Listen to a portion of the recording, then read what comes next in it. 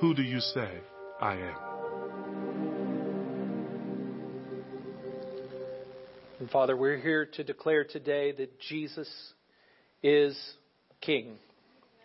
That Jesus is the Son of God. That Jesus is God in flesh. That Jesus is the way, the truth, and the life. And so, Lord, we're here today because of the great grace and mercy that's been shown to us. And yet, Lord, we know there are so many around us, so many in this world, so many billions of people who don't know Christ, and many who don't even have access to ever hearing the name of Jesus. So, Lord, we pray that today and through the work that you do by your Spirit through your word, that we would declare to everyone around us that Jesus is King. We pray these things in Christ's name. Amen. Exodus chapter 32, I'm going to ask you to turn there if you would. It's one of the most well-known scenes in this story, walking through this story of redemption of the people of Israel being brought out of bondage in Egypt, being taken to the Holy Land. So after you get out of Egypt and the plagues and the Red Sea, this is probably one of those scenes that we remember. If you watched the old movie, The Ten Commandments, right? This is the moment where he comes down with the Ten Commandments and dashes them upon the rocks, right? This is that moment of the golden calf. It's that moment where we read it and we go, what were they thinking? And then we have to come to terms with the fact that they were thinking what we think. They were acting like we act. They were living like we live. And so just to remind you of where we are in the story, God has demonstrated his power greatly to redeem his people out of bondage. He has, through the plagues, delivered them. He's shown that every god of Egypt is a worthless god, that every idol that's worshipped in Egypt is powerless compared to God Almighty, compared to the Lord God. He's demonstrated that at the Red Sea as Pharaoh's army is coming after the people of Israel, and God, through his power, parts the Red Sea, demonstrating his power over creation. He's shown the power to help the people persevere by providing for their every need in the wilderness. He now brings them to Mount Sinai, and he shows up in power in the cloud where there's thunder and lightning, and his booming voice comes out of the cloud, and the people have heard his law. They have heard, I am the Lord your God who brought you out of Egypt. You should have no other gods before me. Every person at the base of Mount Sinai has heard that. They heard it from the very mouth of God. And this is where we find ourselves. Exodus chapter 32. When the people saw that Moses delayed to come down. Remember, Moses went up one time, went up another time, now he's up again, and this time it's the people said, we can't bear to hear from God anymore. You go up and you listen to him and you tell us what he says, and we'll listen to you. So Moses is up on the mountain now hearing from God, and he's been up there for about 40 days. The people saw that Moses delayed to come down from the mountain. The people gathered themselves together to Aaron and said to him, Aaron was left in charge. They said to him, up, hey Aaron, get to it. Make us gods who shall go before us. Remember, everywhere they went, God went before them in a pillar of fire or a pillar of cloud. He had gone before them through the Red Sea. And they say, make us gods who will go before us. As for this Moses, the man who brought us up out of the land of Egypt, we do not know what has become of him. So Aaron said to them, take off the rings of gold that are in the ears of your wives, your sons, and your daughters, and bring them to me. So all the people took off the rings of gold that were in their ears and brought them to Aaron. And he received the gold from their hand and fashioned it with a graving tool and made a golden calf. Every golden image that God had declared should be made for the tabernacle was not to be graven. God had said, make no graven image to worship. Everything was cast gold, but here he's graving a gold calf. He took a graving tool and made a golden calf. Then they said, these are your gods, O Israel, who brought you up out of the land of Egypt. I mean, right there, we just got to stop and go, what? They heard at the beginning of the Ten Commandments, I am the Lord your God who brought you up out of Egypt. And then they come back with, these are your gods, O Israel, who brought you up out of the land of Egypt. Verse 5, when Aaron saw this, he built an altar before it. When he heard what the people said, he built an altar. He said, I'll go with it. And Aaron made a proclamation and said, tomorrow shall be a feast to the Lord. And they rose up early the next day and offered burnt offerings and brought peace offerings, and the people sat down to eat and drink and rose up to play. They wanted this to be their God, and they wanted it to be the Lord. They wanted this calf to be something they could worship, and so they rose up to play. They ate and drank and rose up to play. And that rose up to play, you can take every negative connotation of play and add it in there. They didn't play soccer. They ate a lot, they drank a lot, and they do what people do that drink and eat a lot. Is everybody with me? That's what we're talking about. And the Lord said to Moses, verse 7, go down, for your people, whom you brought up out of the land of Egypt, have corrupted themselves. Parents in the room, that's your child. Anybody ever said it? Right? You look and say, you go tell your son. This is what happened. God has always said, you're my people. I brought you up out of the land of Egypt. Now he's like, your people, Moses, that you brought up out of Egypt, this is what they're doing. Verse 8. They have turned aside quickly out of the way that I commanded them. They have made for themselves a golden calf and have worshipped it and sacrificed to it and said, these are your gods, O Israel, who brought you up out of the land of Egypt. Hey, remember, God always hears you. And the Lord said to Moses, I have seen this people, and behold, it is a stiff-necked people. Now therefore let me alone, that my wrath may burn hot against them, and I may consume them, in order that I may make a great nation of you. God still wants to do his plan, but he's now angry. It's not these people he wants to take into the land anymore. Verse 11.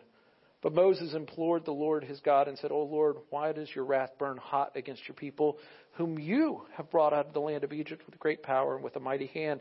Why should the Egyptians say, with evil intent did he bring them out, to kill them in the mountains and to consume them from the face of the earth? Turn from your burning anger and relent from this disaster against your people. Remember Abraham, Isaac, and Israel, your servants, to whom you swore by your own self and said to them, I will multiply your offspring as the stars of heaven, and all this land that I have promised I will give to your offspring, and they shall inherit it forever. And the Lord relented from the disaster that he had spoken of bringing on his people. Then Moses turned and went down the mountain with the 2 tablets of the testimony in his hand. He's got the law in his hand, written on both sides, tablets that were written on both sides, on the front and on the back they were written. The tablets were the work of God, and the writing was the writing of God engraved on the tablets. We talk about having the Word of God. He literally had the handwritten Word of God in his hands. Verse 17, when Joshua heard the noise of the people as they shouted, he said to Moses, there's a noise of war in the camp. But he said, it's not the sound of shouting for victory or the sound of the cry of defeat, but the sound of singing that I hear. They were worshiping. And as soon as he came near the camp and saw the calf and the dancing, Moses' anger burned hot. And he threw the tablets out of his hands and broke them at the foot of the mountain. He took the calf that they had made and burned it with fire and ground it to powder and scattered it on the water and made the people of Israel drink it. My mom once washed my mouth out with soap, but nothing like that. And Moses said to Aaron, what did this people do to you that you have brought such a great sin upon them? And Aaron said, let not the anger of my Lord burn hot. You know the people that they are set on evil, for they said to me, make us gods who shall go before us. As for this Moses, the man who brought us up out of the land of Egypt, we do not know what has become of him. All true so far.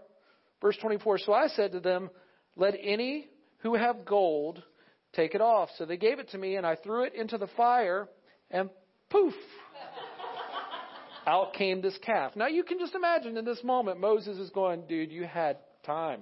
You could have come up with a better story than that.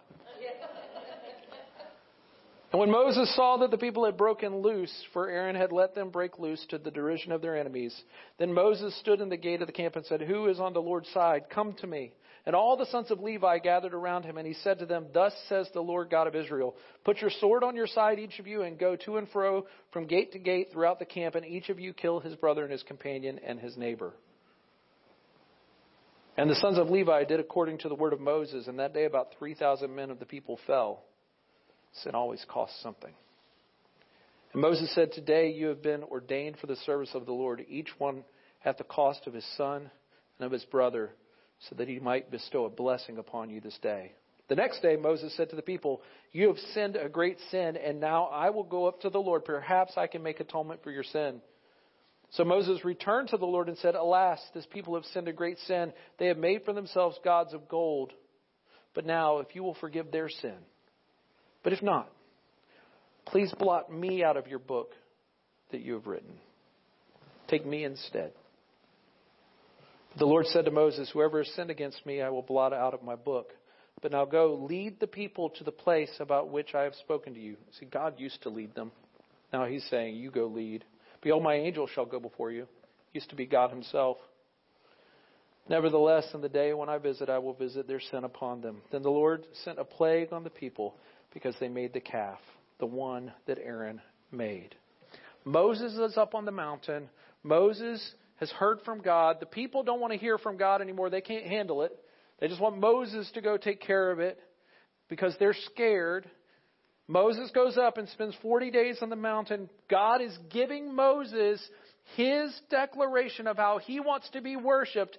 Meanwhile, back at camp, right? You can kind of see that, right? It's the TV show, right? The TV show, Moses is up on the mountain, and then all of a sudden, meanwhile, back at camp.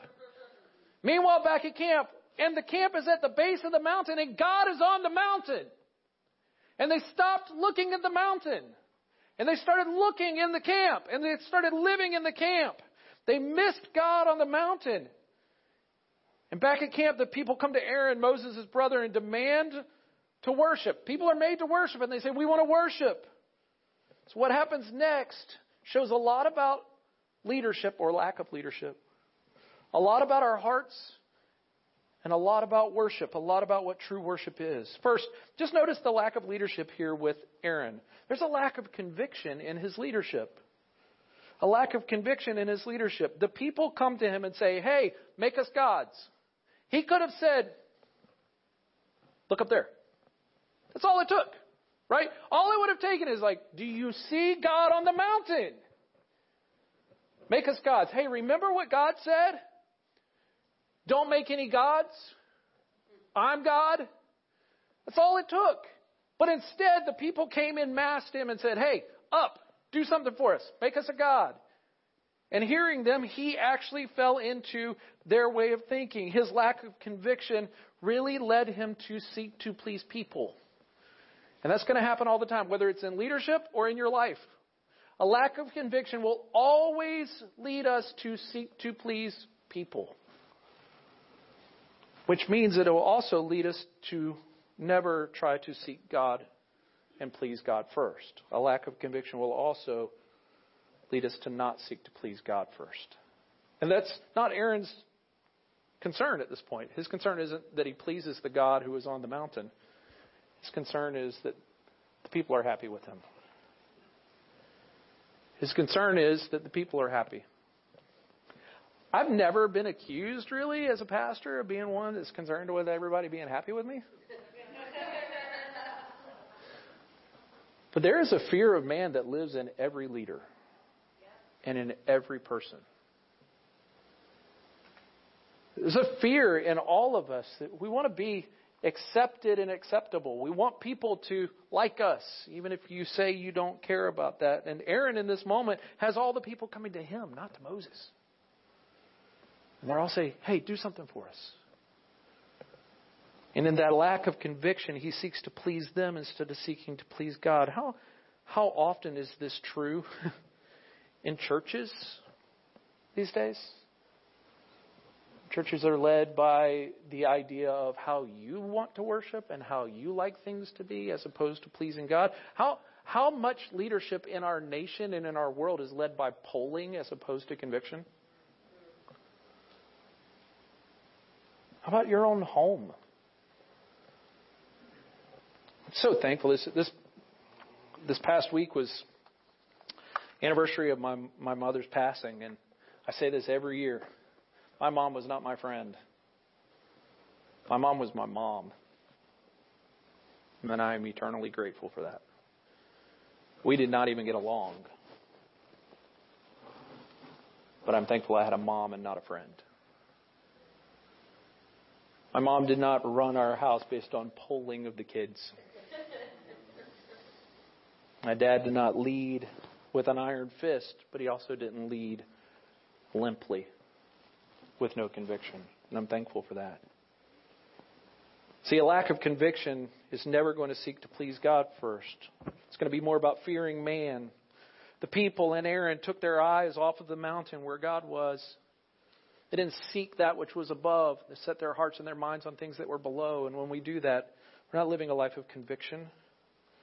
There's also a lack of accountability when that happens. When we set our minds on things that are below, accountability lowers. Right? When we set our minds and our hearts on things that are above, accountability raises. When God is the authority, then we're also accountable to God. Is everybody with me on that? And here you see that in Aaron's leadership. There's a lack of accountability to God's word. God had already spoken. God had already spoken, I am the Lord your God who brought you out of Egypt. And whenever there's a lack of accountability to God's word, there's going to be a distortion. The lack of accountability to God's word leads to distortion. You start changing a little bit what God says. So they say, these are your gods who brought you out of Egypt. A lack of accountability to God's glory and how great and awesome He is will always lead us to run after something that's lesser. Will lead to our destruction, because where our hearts find their treasure is also where our hearts will find their destruction. We have to make sure what we're running after isn't going to fail us. And a lack of accountability to God's glory is going to lead to destruction. There's a destruction that starts with the destruction of God's word among the people. Think about that for just a second. The poignant moment, and it's like one verse and moving on. But God had handwritten His law on tablets of stone. And Moses is carrying them back down to the people. They had said, Moses, you go hear from God, and whatever He says, we will do. Number one, I am the Lord your God. You shall have no other gods before me. Number one, written in the handwriting of God, engraven on this stone. And Moses destroys it among the people as soon as the accountability to God's word leaves God's people. God's word leaves God's people. It's not by accident that the same churches and leaders who would lead by polling are also the churches and leaders who have walked away from God's word.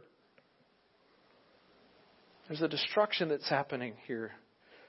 A lack of accountability is going to lead to destruction. There's always going to be a cost for sin. The destruction, it spreads from there. And no matter how small the sin, there's going to be a cost, either to ourselves or to other people. There's always going to be a cost. But the larger the sin, the more heinous the sin, the larger the cost. And this is about as bad as it gets. At the mountain of God, with God on the mountain, worshiping a golden calf. 3,000 people died that day. A plague comes upon them. God disciplines His people through Moses. There's always going to be a cost for sin. A lack of accountability will also lead to blame shifting, because we don't want the blame that comes with it. We don't want to take responsibility for our actions and for our sins. If we're not accountable to God, we're also not going to be accountable to one another. We're going to start blame shifting. Look at what Aaron does. It's the funniest moment, if there's a funny moment in this whole scene, right? Well, the people said they didn't know what had happened to you. So I said, well, bring me all your gold. And they brought me all their gold, and I threw it in the fire, and poof, out comes the golden calf. And then he says, the people made me do it. You know how evil the intentions of their heart are, Moses. And Moses knew, because he had been dealing with them. And so here's Aaron, who is responsible, culpable in all of this, and he's saying the people did it. A lack of accountability will always blame shift. But my favorite is, it's not just the people did it, it's the fire did it. You can't blame the people, at least I'll just blame the campfire. But I'm not going to blame myself. How often do we walk in that lack of accountability? There's an accountability to God's word and God's glory that's necessary for us as God's people if we're going to walk in the truth. But our hearts are prone to wander, prone to leave the God I love. That's what we sing. So next I want you to see the nature of the hearts of the people, because this tells us about our own hearts outside of the mercy of God. Our hearts will naturally forget the grace of God. our hearts will naturally forget that God has brought us so far. He's brought them out of bondage in Egypt, and yet they keep carrying Egypt with them everywhere they go. Brought them through the Red Sea, yet they take something from the other side of the Red Sea to worship. He provides for them in every way, and yet they take something created and worship it. Our hearts will naturally forget the grace of God. The people are quick to return to the gods of Egypt, even though God has shown His power over them.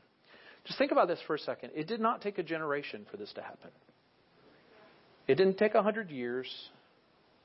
It took 40 days of taking their eyes off of God. 40 days.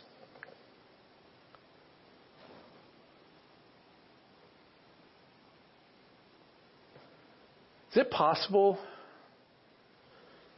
that this past year has done one of two things in the hearts of believers? This past year has either exposed in the hearts of believers that they want to worship a God they can handle, or they want to worship the God who handles COVID.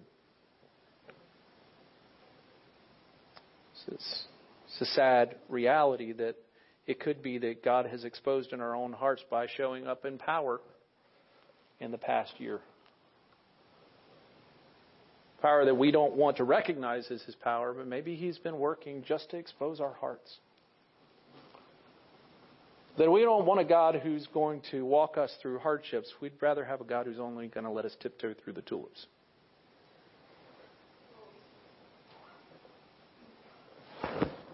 Is it possible that we've forgotten that His grace is what's gotten us this far? And His grace will lead us home. See, our hearts will naturally exchange God's glory for another. Give us gods that we can worship them. While God is on the mountain right there. While God is drawn near to His people. Our hearts will naturally seek our own glory. They'll seek the fun of life. They'll seek the comfort of life instead of God's glory. They like the idea of a feast. Have you noticed that? Like God commanded feasts. They were like, we'll take that one. We like that law. The feast. Let's go eat, drink, and have fun. The whole worship the Lord your God only. We will naturally seek our own glory. We'll seek our own fun. We'll seek our own comfort. We want a God who's for us. Something we can make. Something we can manage. Something made in our image or in the image of something we control. And don't miss this.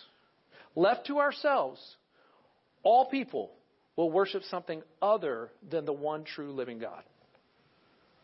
We'll worship something, but it will always be something other than the one true living God. Tony Merida put it this way. Idolatry is putting something or someone in the place of God.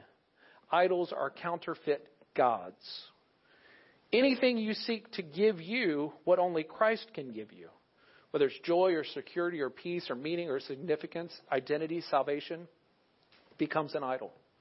Anything that you and I seek something from that only Christ is meant to give to us becomes an idol. So whether it's significance, joy, identity, meaning, salvation, peace, whatever it is, if we're seeking what only Christ is meant to give us in something else, that thing is an idol. And once we exchange the glory of God for a lesser image, once we exchange the Creator for a creature, we corrupt worship. Our worship will not be true, and that corrupted worship will corrupt us. Once we exchange the glory of God for a lesser image, our worship is corrupted, which will corrupt us. So look next at what happens when we corrupt true worship. When we corrupt true worship, we corrupt all of life. When we change what happens with worship, we change everything. Corrupt worship leads to a corrupt moral life. Look back at verses 6 and 7. Verses 6 and 7 tell us really plainly what's happening here. They rose up early the next day. You ever noticed how when you really want to do something, you'll get up early to do it? Fishing, hunting, 8:30 service. Yeah, I said it. They rose up early the next day and offered burnt offerings and brought peace offerings. And the people sat down to eat and drink and rose up to play. And their play is corrupting. They're not playing soccer. They're not playing football. They're playing. And in verse 7, the Lord said to Moses, "Go down, for your people whom you brought out of the land of Egypt have corrupted themselves." And the party is so big that Joshua thinks it's a war. They're completely out of control because corrupt worship leads to a corrupt moral life. Sin problems are actually worship problems. But corrupt worship also leads to a corrupt imitation. Think about it this way. We become like what we worship. So they started worshiping a golden calf, which is spiritually lifeless. So they became spiritually lifeless. They began worshiping a golden calf, which is spiritually defiled. So they became spiritually defiled. Just look at the descriptions of how God describes the people. Look at how He describes them as if they themselves are cattle. Look at verse 9. They're a stiff-necked people and stubborn. Anybody ever tried to turn a cow? Yeah. They're out of control, verse 25. He goes so far to say in verse 34 that they're going to have to be led like cattle. They've taken on the image of what they've worshipped. And when we worship what is spiritually lifeless, we will become spiritually lifeless. When we worship what is spiritually defiled, we become spiritually defiled. Look at verse 20. He took the calf that they had made and burned it with fire and ground it to powder and scattered it on the water and made the people of Israel drink it. There's your God. Become like your God.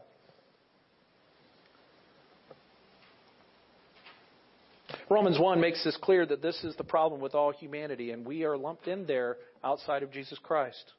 For although they knew God, they did not honor Him as God or give thanks to Him, but they became futile in their thinking, and their foolish hearts were darkened. Claiming to be wise, they became fools and exchanged the glory of the immortal God, the one on the mountain, for images resembling mortal man and birds and animals and creeping things, the golden calf. Therefore God gave them up in the lust of their hearts to impurity, to the dishonoring of their bodies among themselves. They played. Because they exchanged the truth about God for a lie and worshipped and served the creature rather than the Creator, who is blessed forever. So how do we avoid this? How do we keep ourselves from this? As the people of God, how do we keep ourselves from falling into this idolatry? How do we learn from the sins of the Israelites? Because the Apostle Paul calls us in 1 Corinthians chapter 10 to learn from their lesson. He says this, "Now these things, all the things that happened in the wilderness to the Israelites, took place as examples for us." They're supposed to be the illustrations for us. That we might not desire evil as they did. Aaron said, "You know the hearts of the people are evil." God said, "The people are evil." "Do not be idolaters as some of them were. As it is written, the people sat down to eat and drink and rose up to play." He goes on in verses 11 through 14 of 1 Corinthians 10. "Now these things happened to them as an example, but they were written down for our instruction, so that we would learn, on whom the end of the ages has come. This is for us. This story is here so we would learn.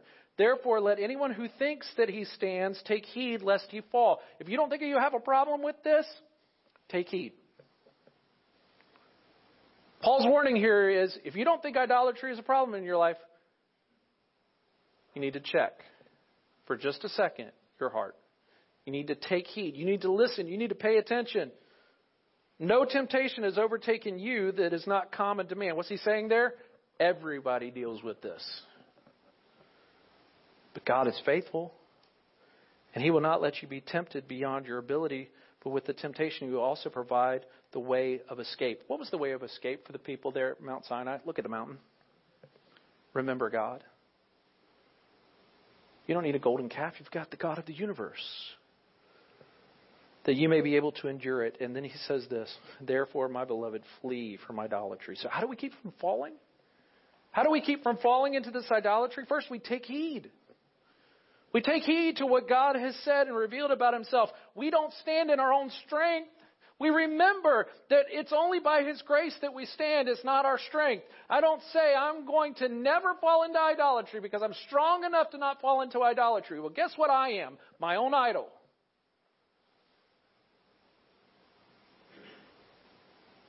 Now we remember that we stand by grace, not by our own strength. We flee, he says, from idolatry.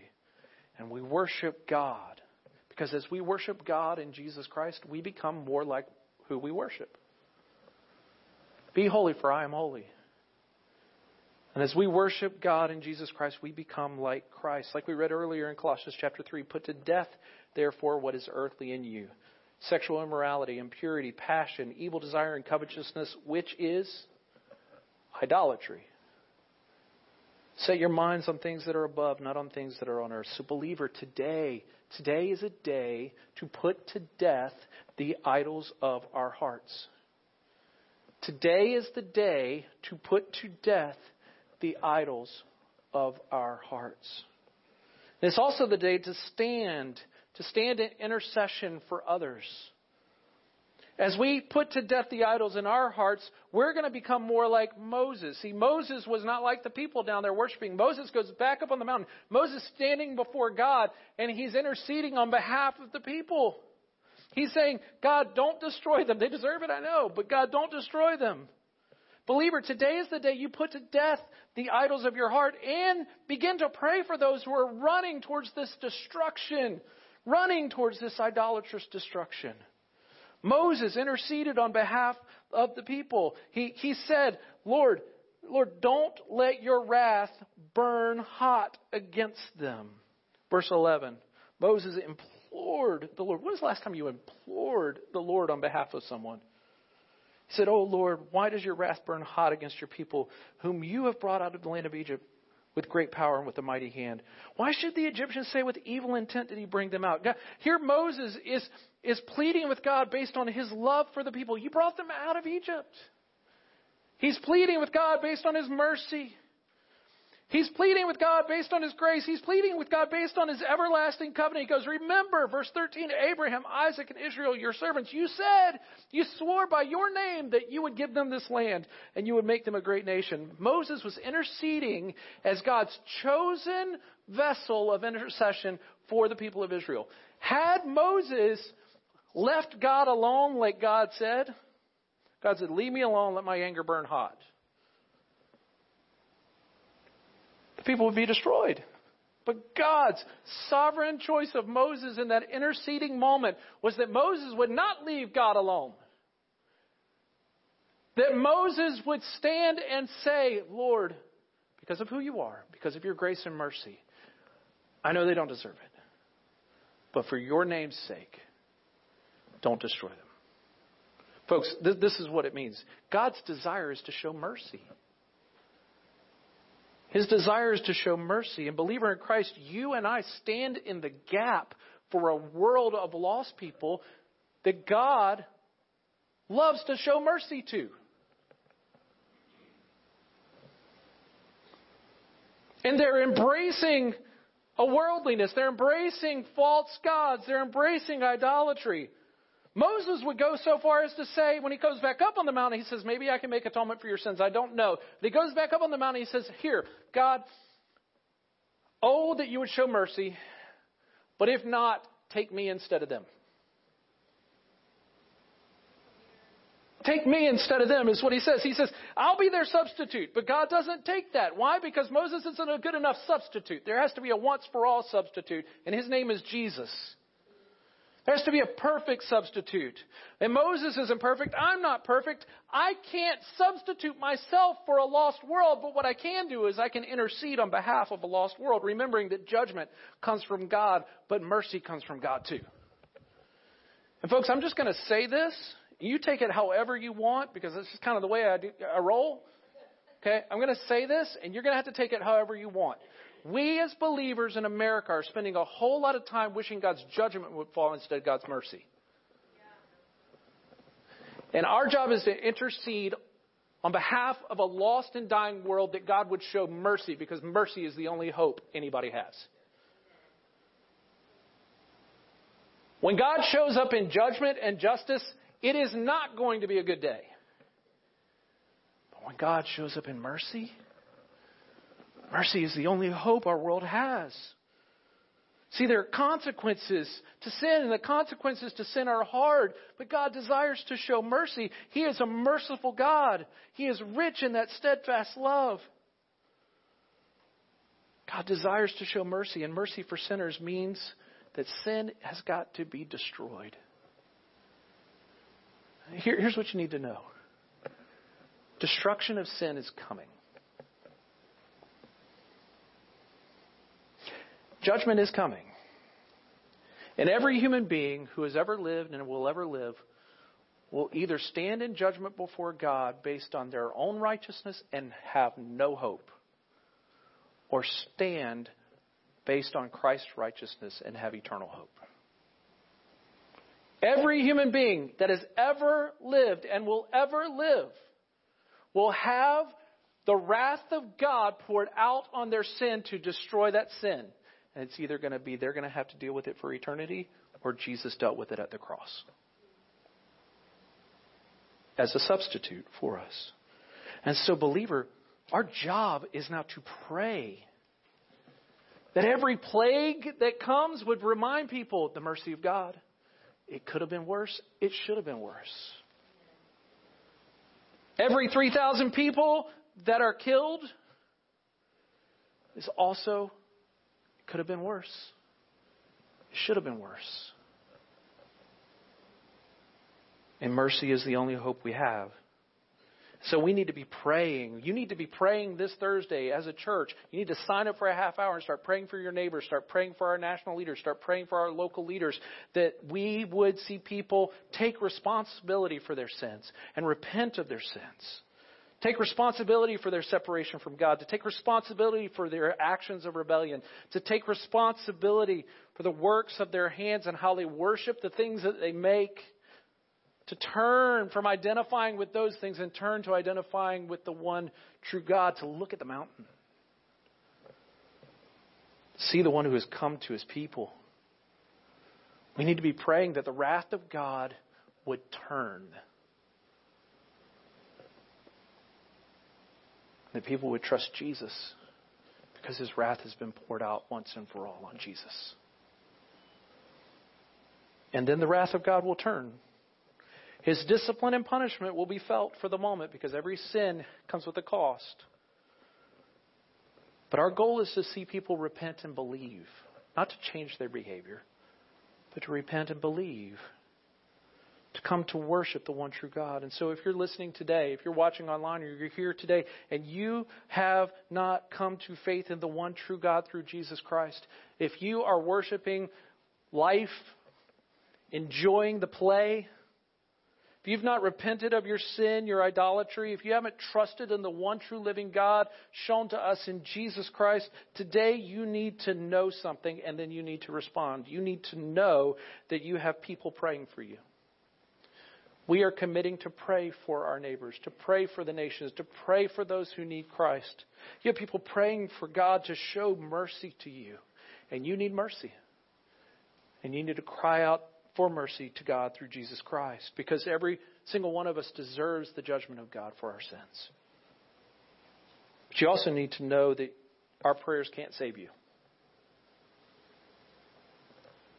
No matter how hard we pray, no matter how great our prayers are, no matter how many words we know, our prayers can't save you. We can't substitute ourselves for you. Moses tried. Only a perfect substitute will do. And Jesus is that perfect substitute. The substitute that Moses couldn't be for the people of Israel. The substitute that we can't be for you. You need to trust Jesus, who God sent down to us in the middle of our sinful revelry, in the middle of our eating and drinking and playing, our worshiping false gods. And he showed us the one true God, and he took the punishment for our sins upon himself. Believer, cry out for mercy for the people around us. Today, if you've heard of this merciful Savior, cry out for mercy to the one who can give mercy. In the name of Jesus. He is worthy to be worshipped. And we get to call Him Father when by grace He shows mercy to us. What a great gift. Father, I pray now that as we close this time together, we would be a people who would declare that mercy has been shown to us. We didn't deserve it. We would also be a people that would declare mercy to the people around us. That we would pray for mercy. That we would show them the merciful Savior. And that Jesus Christ would be made much of in our lives. Lord, help us to commit to stand in the gap for those who need mercy. And cry out to the one who has shown us great mercy. That's how we know that you'll be worshipped and praised, adored and glorified.